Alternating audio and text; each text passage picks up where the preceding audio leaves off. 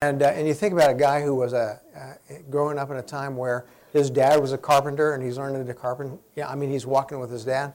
So I always say, don't buy no wimpy Jesus picture, right? Because strong, bold. And is it true that a lot of those pictures that you kind of have, it's the eyes, isn't it the eyes that kind of get you? It is. I'm gonna just tell you that the most beautiful pictures of Jesus Christ that you'll find in all the Bible are right here in Revelation. And we'll kind of start to pluck into one of those today. You have cards like this that each time we meet you can fill out. If you have a question, I'm going to share a couple of questions that came in this past week, and then we'll jump into verse number 4. First question that came in, someone said, was the Orthodox Jewish religion considered by the Roman government as an illicit or illegal religion at this time? If not, why not? Were Jews being persecuted too? It's a really good question because we're putting this in context. And what I shared last week is we know that the Revelation is being written during a time post-diaspora. So what that means is, the church was centralized in Jerusalem to begin with. And then what happens is Rome begins to persecute the Christians. And while the apostles stay in Jerusalem, the believers begin to span out, right? And as they span out, they're developing house churches. And so the question is, what about the Jews? Were they under persecution too? Christianity was considered a illicit, an illegal religion at that point, right? Interesting, Judaism was not. Judaism was considered a legal religion. Now here's what I always tell people, that's very telling. Should it have been? The Jews of all people should have been what? We will not bow down to Rome in any way, form, or fashion. But they've kind of shaken hands together and they've created an alliance, if you will, that was culturally helpful to Rome because nobody gets out of hand worse than the Jews. They can create massive problems for you, and Rome knows it. So what do they say? Good, let's be buddies. The Jews, who should be saying, we will not bow down to you, Rome, say, you know what? We will not speak anti against the Roman government. And so they remain a safe religion, a legal religion. And by the time you get to the book of Hebrews, what's going on is you have these Christians that are converted in Rome, and they begin to be persecuted. So guess what they do? They go hide in their Jewish temples and pretend to be Jews in order to be safe. So the context in this time is, if I'm a Christian, I'm in danger of persecution, of losing my life. If I'm a Jew, I am not being persecuted at this point in time in history. Okay. Second question that came in, what are some research materials to follow up with during the week? Wikipedia only does so much. True. Wikipedia only does so much. Problem with Revelation is there's so much bad stuff out there that I look at and I think, my goodness, because we're in an evangelical marketplace, a lot of the stuff that gets marketed to you, books, etc., are not helpful. All right, so what I tend to do is to suggest that if you want to look at some parallel scriptures, look at Daniel and Ezekiel, because both of those will strengthen your understanding of Revelation. So very good to just kind of follow if you're going through the Revelation would be Daniel and Ezekiel. Books-wise, probably one of the best books to contextualize what's going on in Rome at this point in time. There's actually two of them. One of them is an old book written by Paul Maier. Paul Maier is a historian. He's a Missouri Synod Lutheran guy that teaches at Eastern Michigan University. Wrote a book a long time ago. You can get it for 25 cents in the used bookstore online called The Flames of Rome. The Flames of Rome. And if you read that book, it does a great job of taking you into the time period that we're talking about. Second book that at least gives you some great context is very recent, Bill O'Reilly's book, Killing Jesus. Okay, if you haven't read that, that also gives you some really good historical context to go along with your look at Revelation. So good question. And then last but not least, someone said, if you think the early church was great, small, and in home, why do we think our church needs to be a large mega church? I believe several small churches are better. Do you? It's a really good question. Again, kind of putting things in context. what we're talking about is as Christianity begins to spread out like this, they don't build churches, right? They don't build mega churches. They don't own land or property. Okay, where do they do? They meet in homes. Okay, so to me, what's most significant is not the issue of size, but the issue of what really is the church. What is the church? And this is something that I think is pretty radical, but extremely important for the body of Christ to hear today, and I'm not sure that we do. Here's what I want you to hear today, is when you look going all the way back into the Old Testament, Deuteronomy chapter 6, and all the way forward into the New Testament period, post-dispersion, here's what you discover is that the church understands itself to be a body of believers which begin at home. I mean, this is where church took place. And so I love some of the authors today that are calling upon the church to think of it in different terms. Here's what they would say. The first church that exists is the home. And when you bring a bunch of home churches together, guess what you get?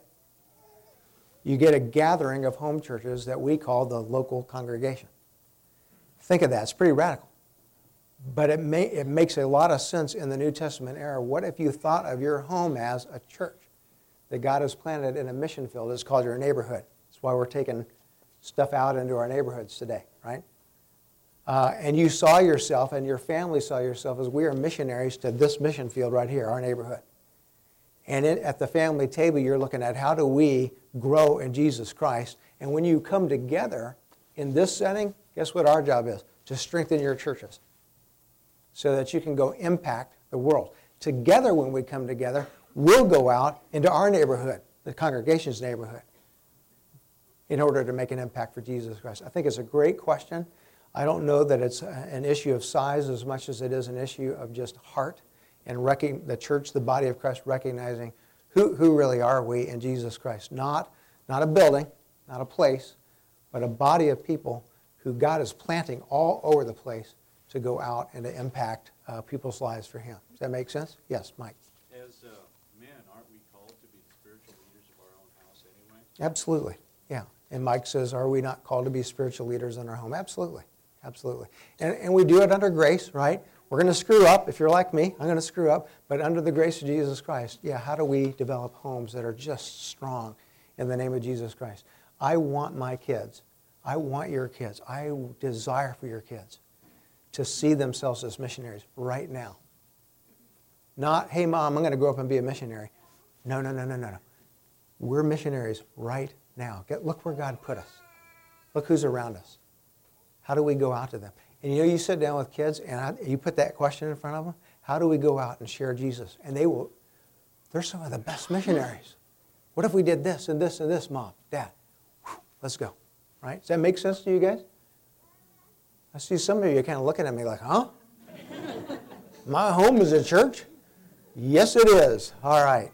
Let's dig back in. Let's go over to chapter 1, verse number 4. I'm going to pick you guys up where we are. We started off last week, John to the 7 churches that are in Asia. And I did have a question come in this week that I thought was significant. What I want you to see is when you look at numbers in Revelation, or you look at symbols in Revelation, you have to look at them in a particular way, because I'm telling you that they are symbols. So when it says John to the 7 churches that are in Asia Minor, okay, that number 7 is significant because every number is a symbol. So the question is John writing this scroll to go out to 7 literal churches that are actually named? Yes. Yes. Does it stop there? No. Why? Because by this point in history, what are there? Hundreds of house churches, right? And so what will happen is the scroll will go out to these 7 literal named churches that really represent regions. Will the scroll go out now to home church after home church after home church after home church? Yes, it will. Okay. will it continue to go out to the body of Christ for the entire period represented by the book of Revelation? Yes, it will. Remember that the entire period that we're dealing with began with the coming of Jesus Christ into the world, and it doesn't end until his return. So when it says John to the 7 churches that are in Asia, he's writing to 7 literal churches, but it's almost as if he's saying, John, to those people who will follow Jesus Christ, who make up his church all the way to the end of time. Okay? So the reason I love Revelation is receive it personally. Our church will receive this personally. And it's almost like you're cracking the scroll open and we're reading it for us, this Word of God that's extremely old, that was spoken to these 7 churches and hundreds of others and now passed down over the years, included in the canon of Scripture for you and I. Next words that we looked at last week are grace to you and peace.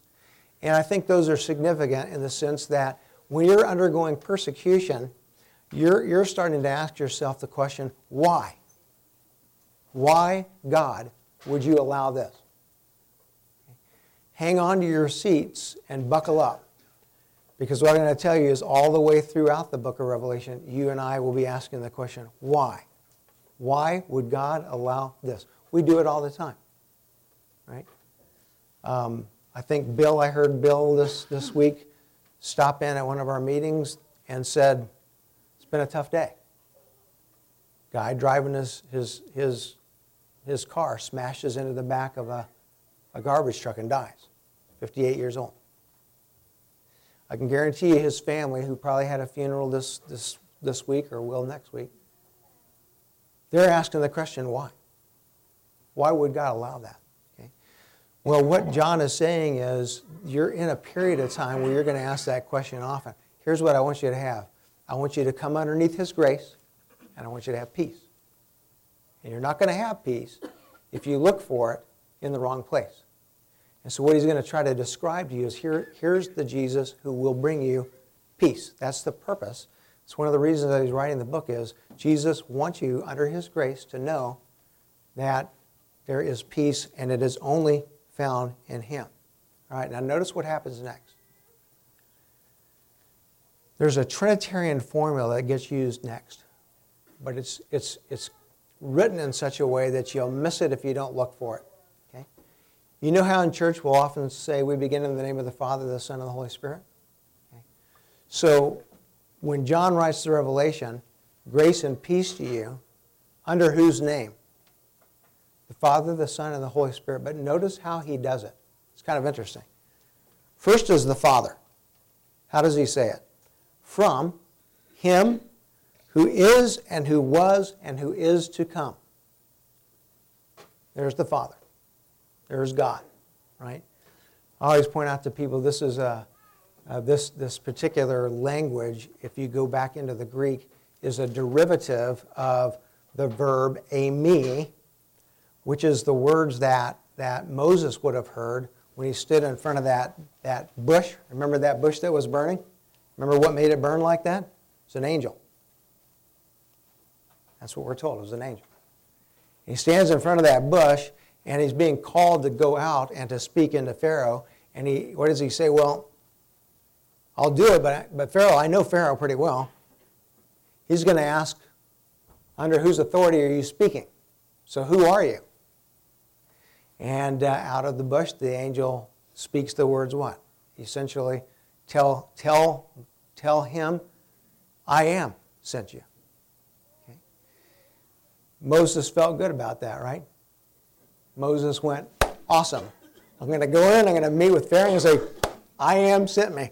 What? But what is he saying is, he's pointing to God, the one who hon is being, hain was being, erkomenos is going to be, is coming, right? And so he's simply saying, under the authority of God, this scroll is being written. That's the Father. Where's the Son and the Spirit? Notice the next words. And, there's the and, the conjunction, from the 7 spirits who are before his throne. I love this. The 7 spirits who are before his throne. It's a picture of, guess who? Holy Spirit. Okay, how do we know that? Well, the picture that he's given us actually takes us back to Exodus 25, where the instruction was given by God, how do you make my tabernacle? Right? What are the components of it? And remember, one of the components of the tabernacle was this lampstand, if you will, that has 7 candles on it. The first one goes up like that, and then you have the 6 that come out like that, right?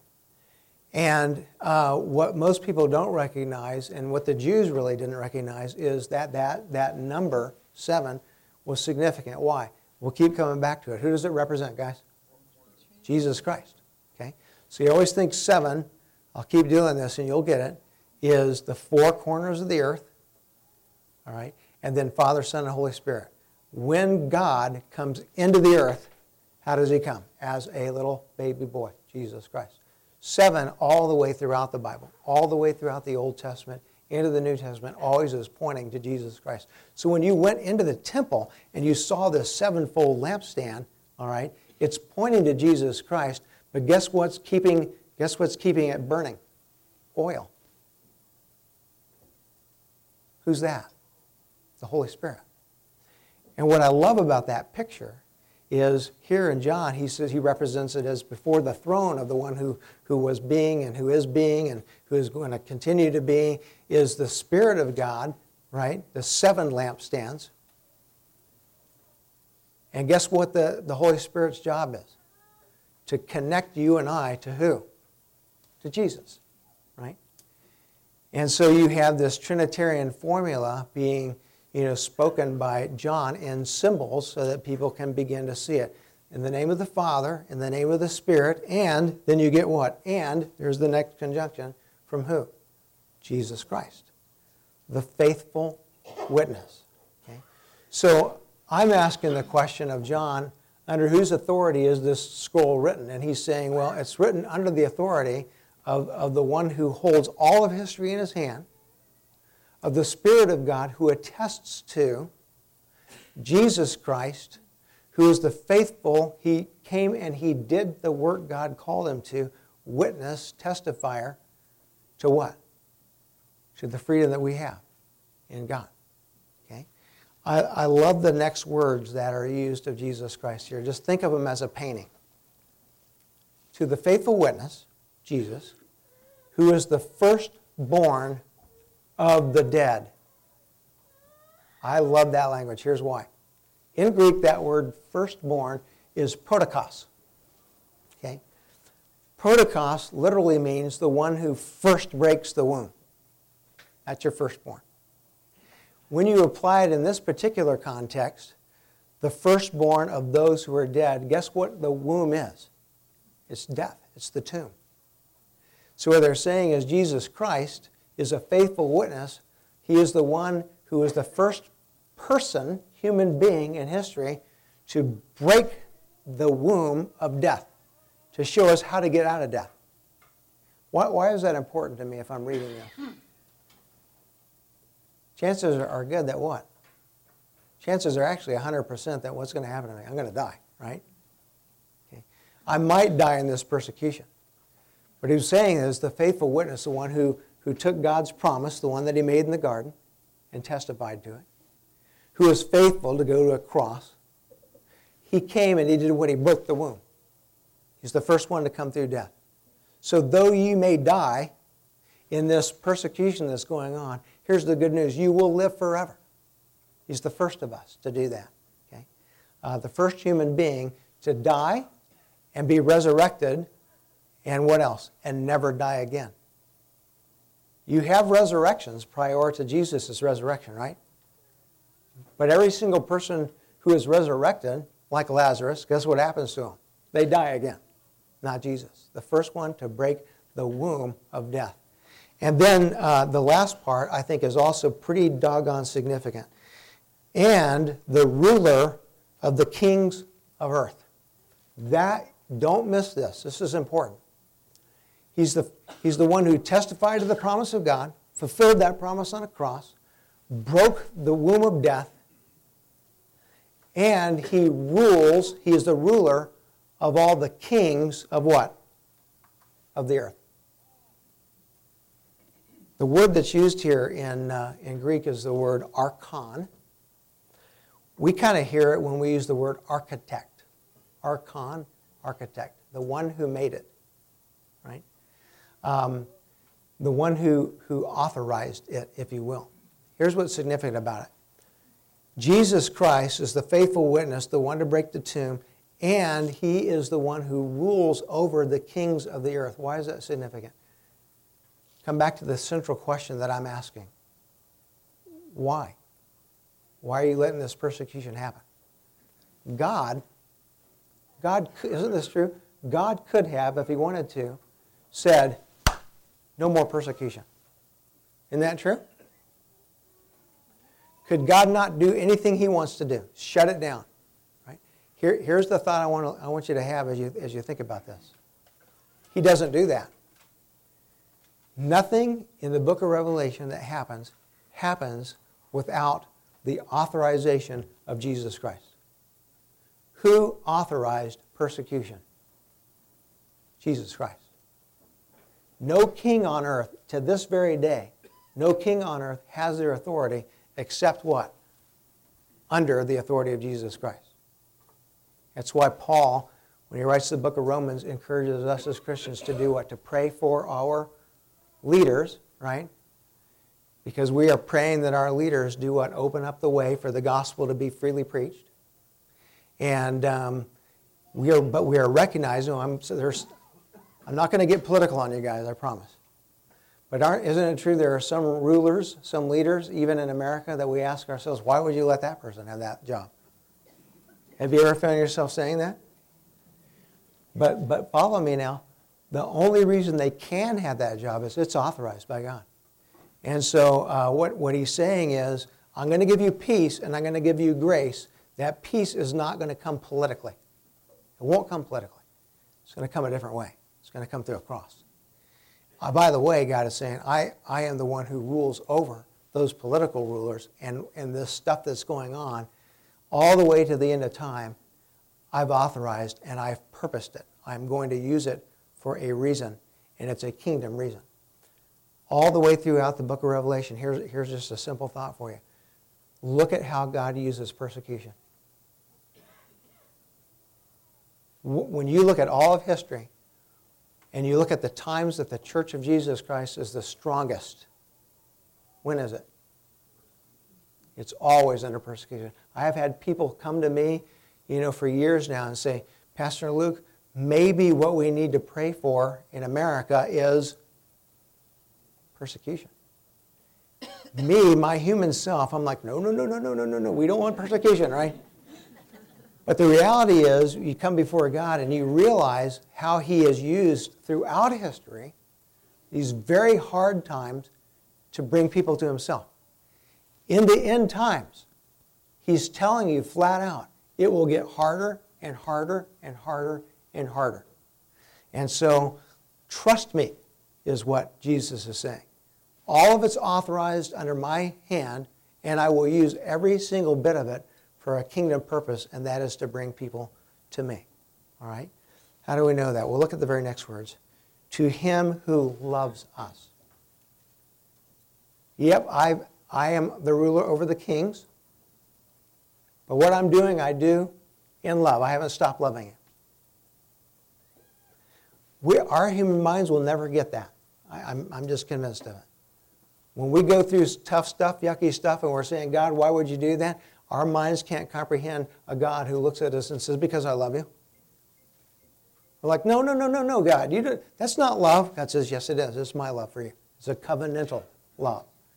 It's not a fuzzy Western emotional love. It's covenantal love. I will do everything that I do. God promises it. You're going through some tough stuff in your life right now? Recognize this. God authorized it. He will use it, and he does love you. And that's his promise to us.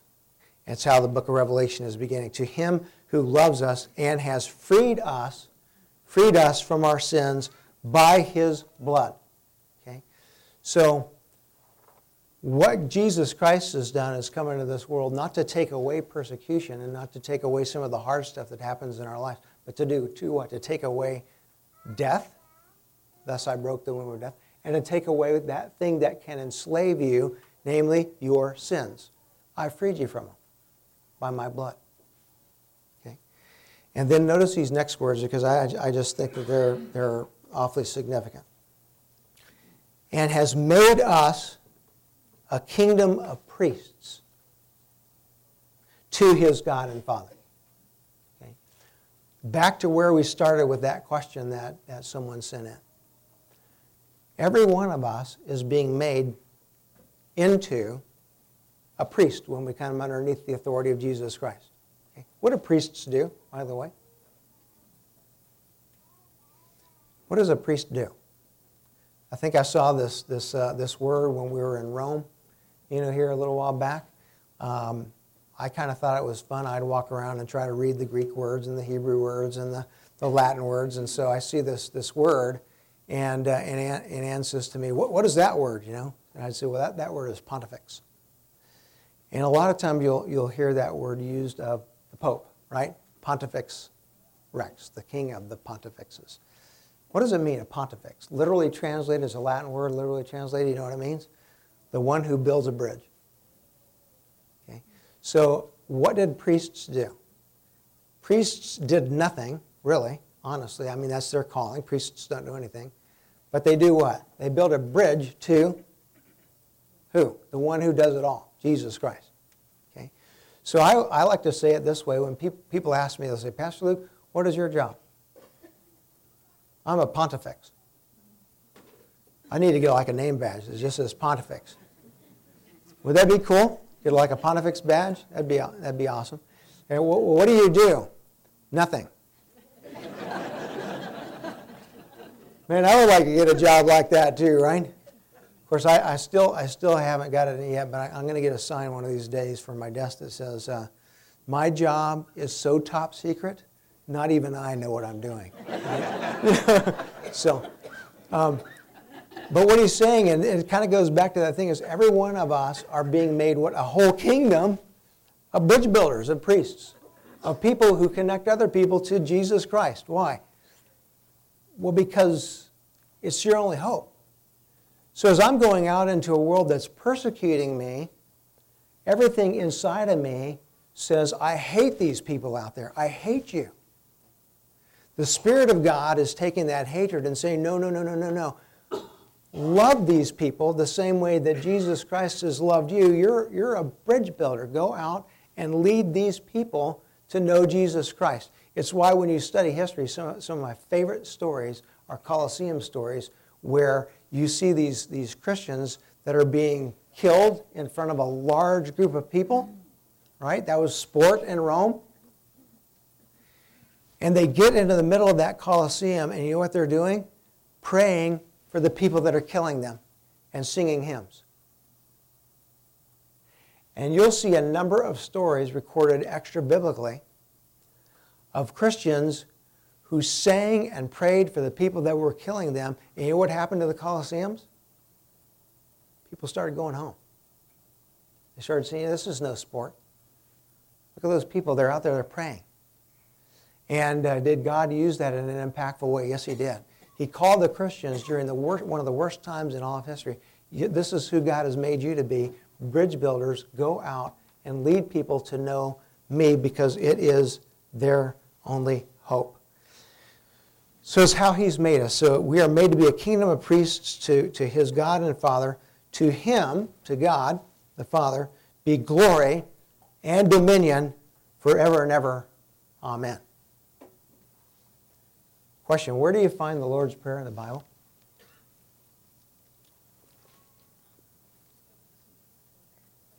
You know what happens to Lutherans? We don't know our Bibles. We know our catechisms.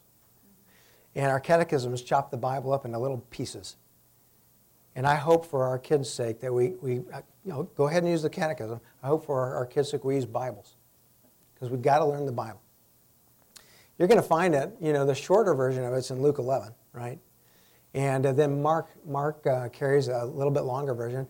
Most of us know the Lord's Prayer pretty well. By the way, it's just a phenomenal thing. When Jesus was asked to teach the Lord's Prayer, he gave to his disciples, and they gave to other people, a prayer that if you really learn it, it just completely transforms the way you think about God. It really does.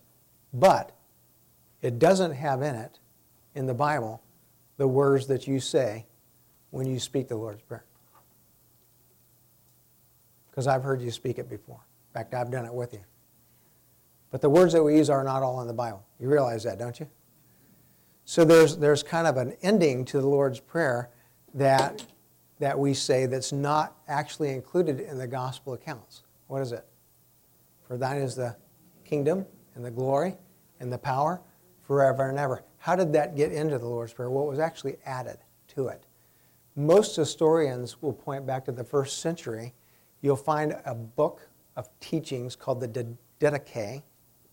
Didache is a teachings book that really was meant to be apostolic, and it's there that you find those words added. Guess what? They do come from the Bible. Look at these words again.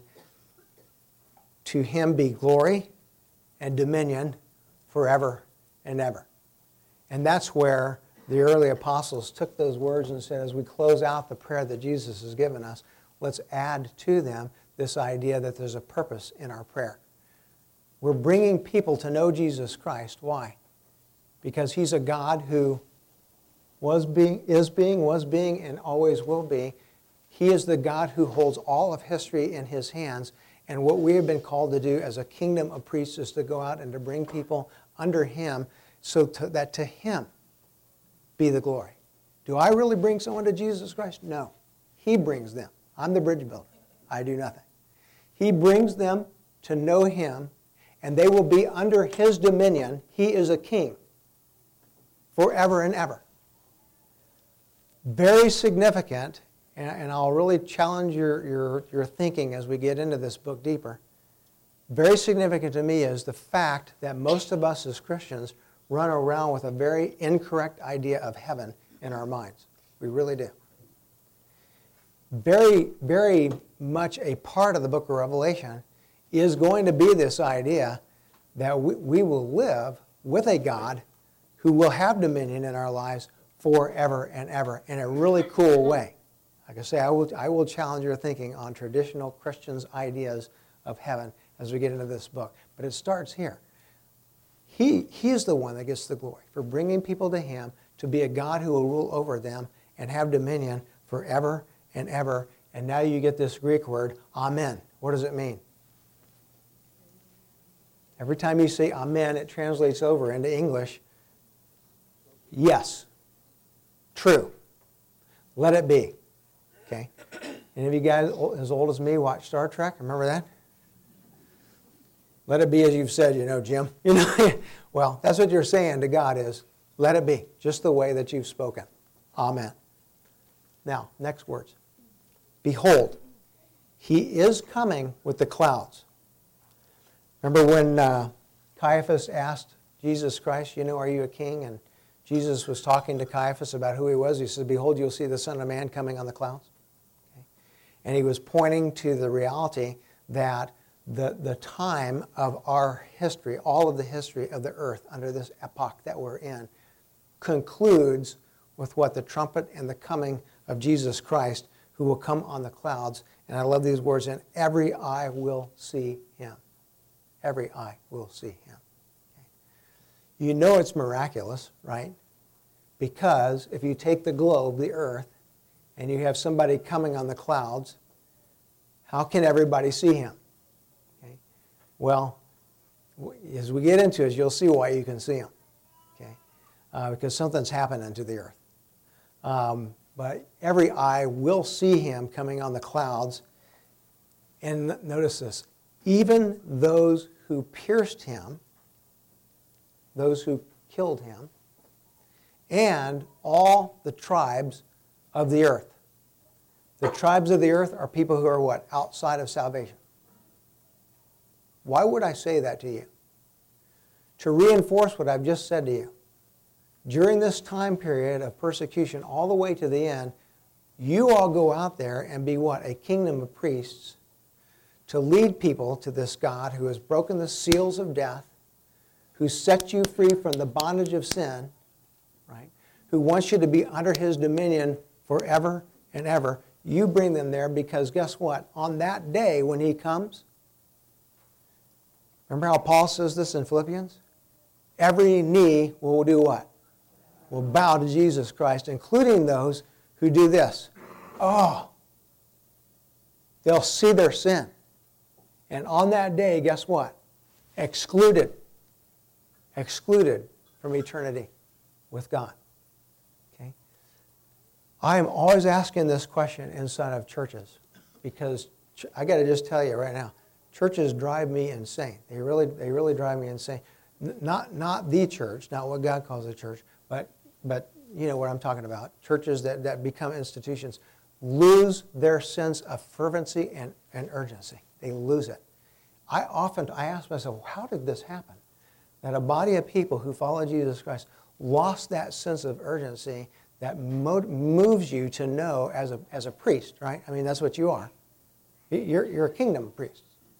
Your home is a priest. What would move us to live in our neighborhoods where there are people who, when that day comes, if they're like they are right now outside of the grace of Jesus Christ, guess what?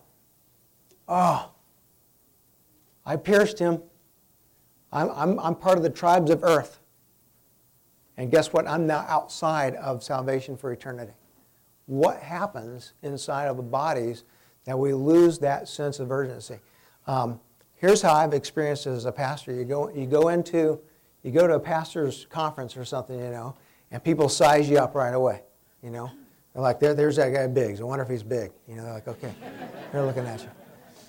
First thing that people will ask, Terry, you remember this, you go into these conferences, the first thing people ask you as a pastor, another pastor will ask you, hey, I'm Pastor Joe or whatever, what do you worship? Now, what are they actually asking you? What are they asking you? Remember this, Terry? How many people are in your worship service? Why are they asking you that? See if they're bigger than Biggs. That's right. They want to know that, right? I'm going to size you up, and I want to know that. How big are you? So I've kind of adopted a new phrase. People go, "What do you worship?" I'm like, Jesus. I do that, by the way, with styles of worship. It cracks me up that we have all these labels for stuff. What kind of worship do you have? When people ask me that, I'll just tell you this now, so you can fire me if you want to. But when people ask me, at peace, what styles of service do you have? I go, Jesus styles. They're like, well, what's that? I go, well, it's where you worship Jesus. I mean, that's kind of what you do. Doesn't matter to me. You can stick me over there. I'm just going to worship Jesus, right? It doesn't matter to me. But it's true, isn't it? So, in this thing called the church body, let's just take the Missouri Synod as a small sample, 6,500 churches across the nation of Jesus Christ. Let me ask you this morning, do you know, as you sit here today, you've got 6,500 mission posts that are filled with thousands of, guess what, churches that are in neighborhoods out there being a kingdom of priests. How many people would you say are being brought into and under the dominion of Jesus Christ on an annual basis?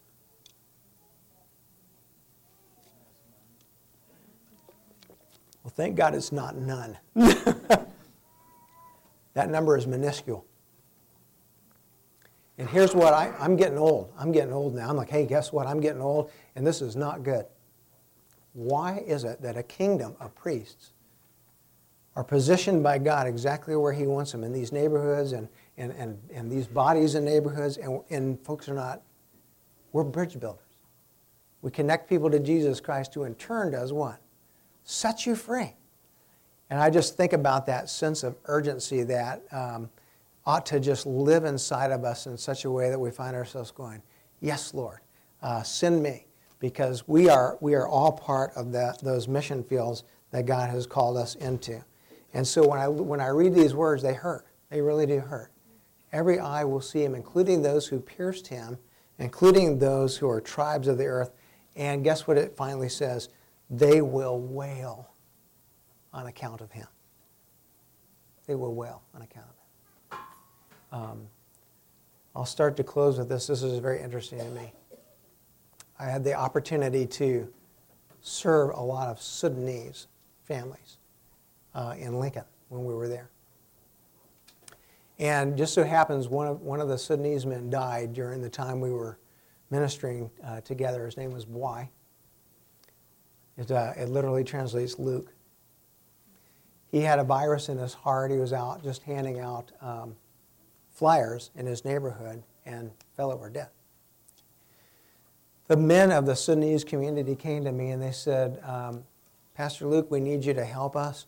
Bwai has died and we need to have a funeral and we have no money. I said, okay. So I got in a car and I went with this group of Sudanese guys. We went to a funeral home and we sat down and I said, here's the deal. The Sudanese, they don't practice incinerating a body. They won't do it. It's against their culture. So they got to put them in a casket.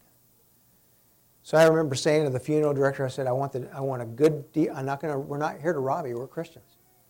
But I want the best price you can possibly give us for this burial. And they said, okay. And they really came through. Our congregation came through. The early service paid for the funeral. I was asked by Weual, means John, to preach at it. And his words are still emblazoned in my mind because they're actually true. I like them.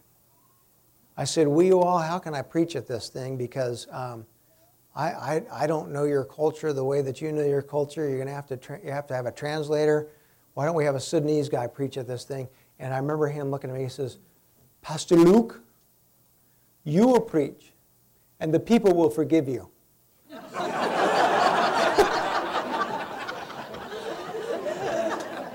And thus he has summed up my entire life as a pastor. I will preach and the people will forgive me. That day was like a 5-hour funeral service. I mean, people kept coming and going, and we just kept talking the Word of God. And at the end of the day, we had the burial. And the women, their role is to wail. And you cannot leave the cemetery until all the dirt is piled up on the casket. And so for like an hour, the funeral people are like, just go home. Just go. Nope, they're not going home. They're going to be right here. And the women are like, Aah! And I'm like, holy smokes. And they're wailing.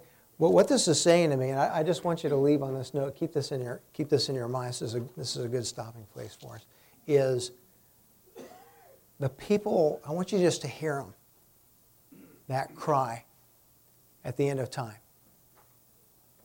We don't know him. We will not be with him in eternity. And it's a horrible, horrible sound. And what the revelationist is doing, John is saying, let that sound come into your ears. This is why, even in the midst of persecution, our role as a kingdom of priests is to go out. And let the Spirit of God just use you as a bridge builder to connect people to Jesus Christ, because he is Protokos, the one who has broken the seals of death, who by his blood has set you free from the bondage of sin. Who does not need that? Everyone needs that. That's who Jesus Christ is. This is who you are. And by the way, all of this is happening under the dominion and authority of Jesus himself, including the persecution which he'll use to bring him more into his kingdom. And then notice the last words. Even so, let it be. Amen. Let it be. And so John opens up this part of the revelation by pointing us firmly to Jesus Christ and what's going on even in the culture of his time. And I would maintain that in our world today, more than ever before, we ought to hear that sound of wailing and say, what can we do? What must we do to win others to know him as Lord and Savior? I really, really thank you guys for coming to this. My prayer is that this book just gets inside of you, that you actually start hearing that sound. Hear it. Hear it. And next week we'll get into this picture of Jesus that's like none other, as John meets the one who is speaking to him, Jesus Christ. Let's pray. Lord Jesus, as we close out this morning, my prayer is that you let us just hear that sound, that wail. And know, Lord, that you are a God who's called us, positioned us, placed us into our neighborhoods as a kingdom of priests. We do nothing. You do it all. But Lord, through us, we see neighbors, we see people in our own families. We see people that we know that are apart from you. And we don't want the trumpet to blow until they know you. Lord God, we don't have the strength. We don't know how. But we will entrust ourselves to you that you might use us to lead others to know you. To you be the dominion and the glory forever and ever. Amen.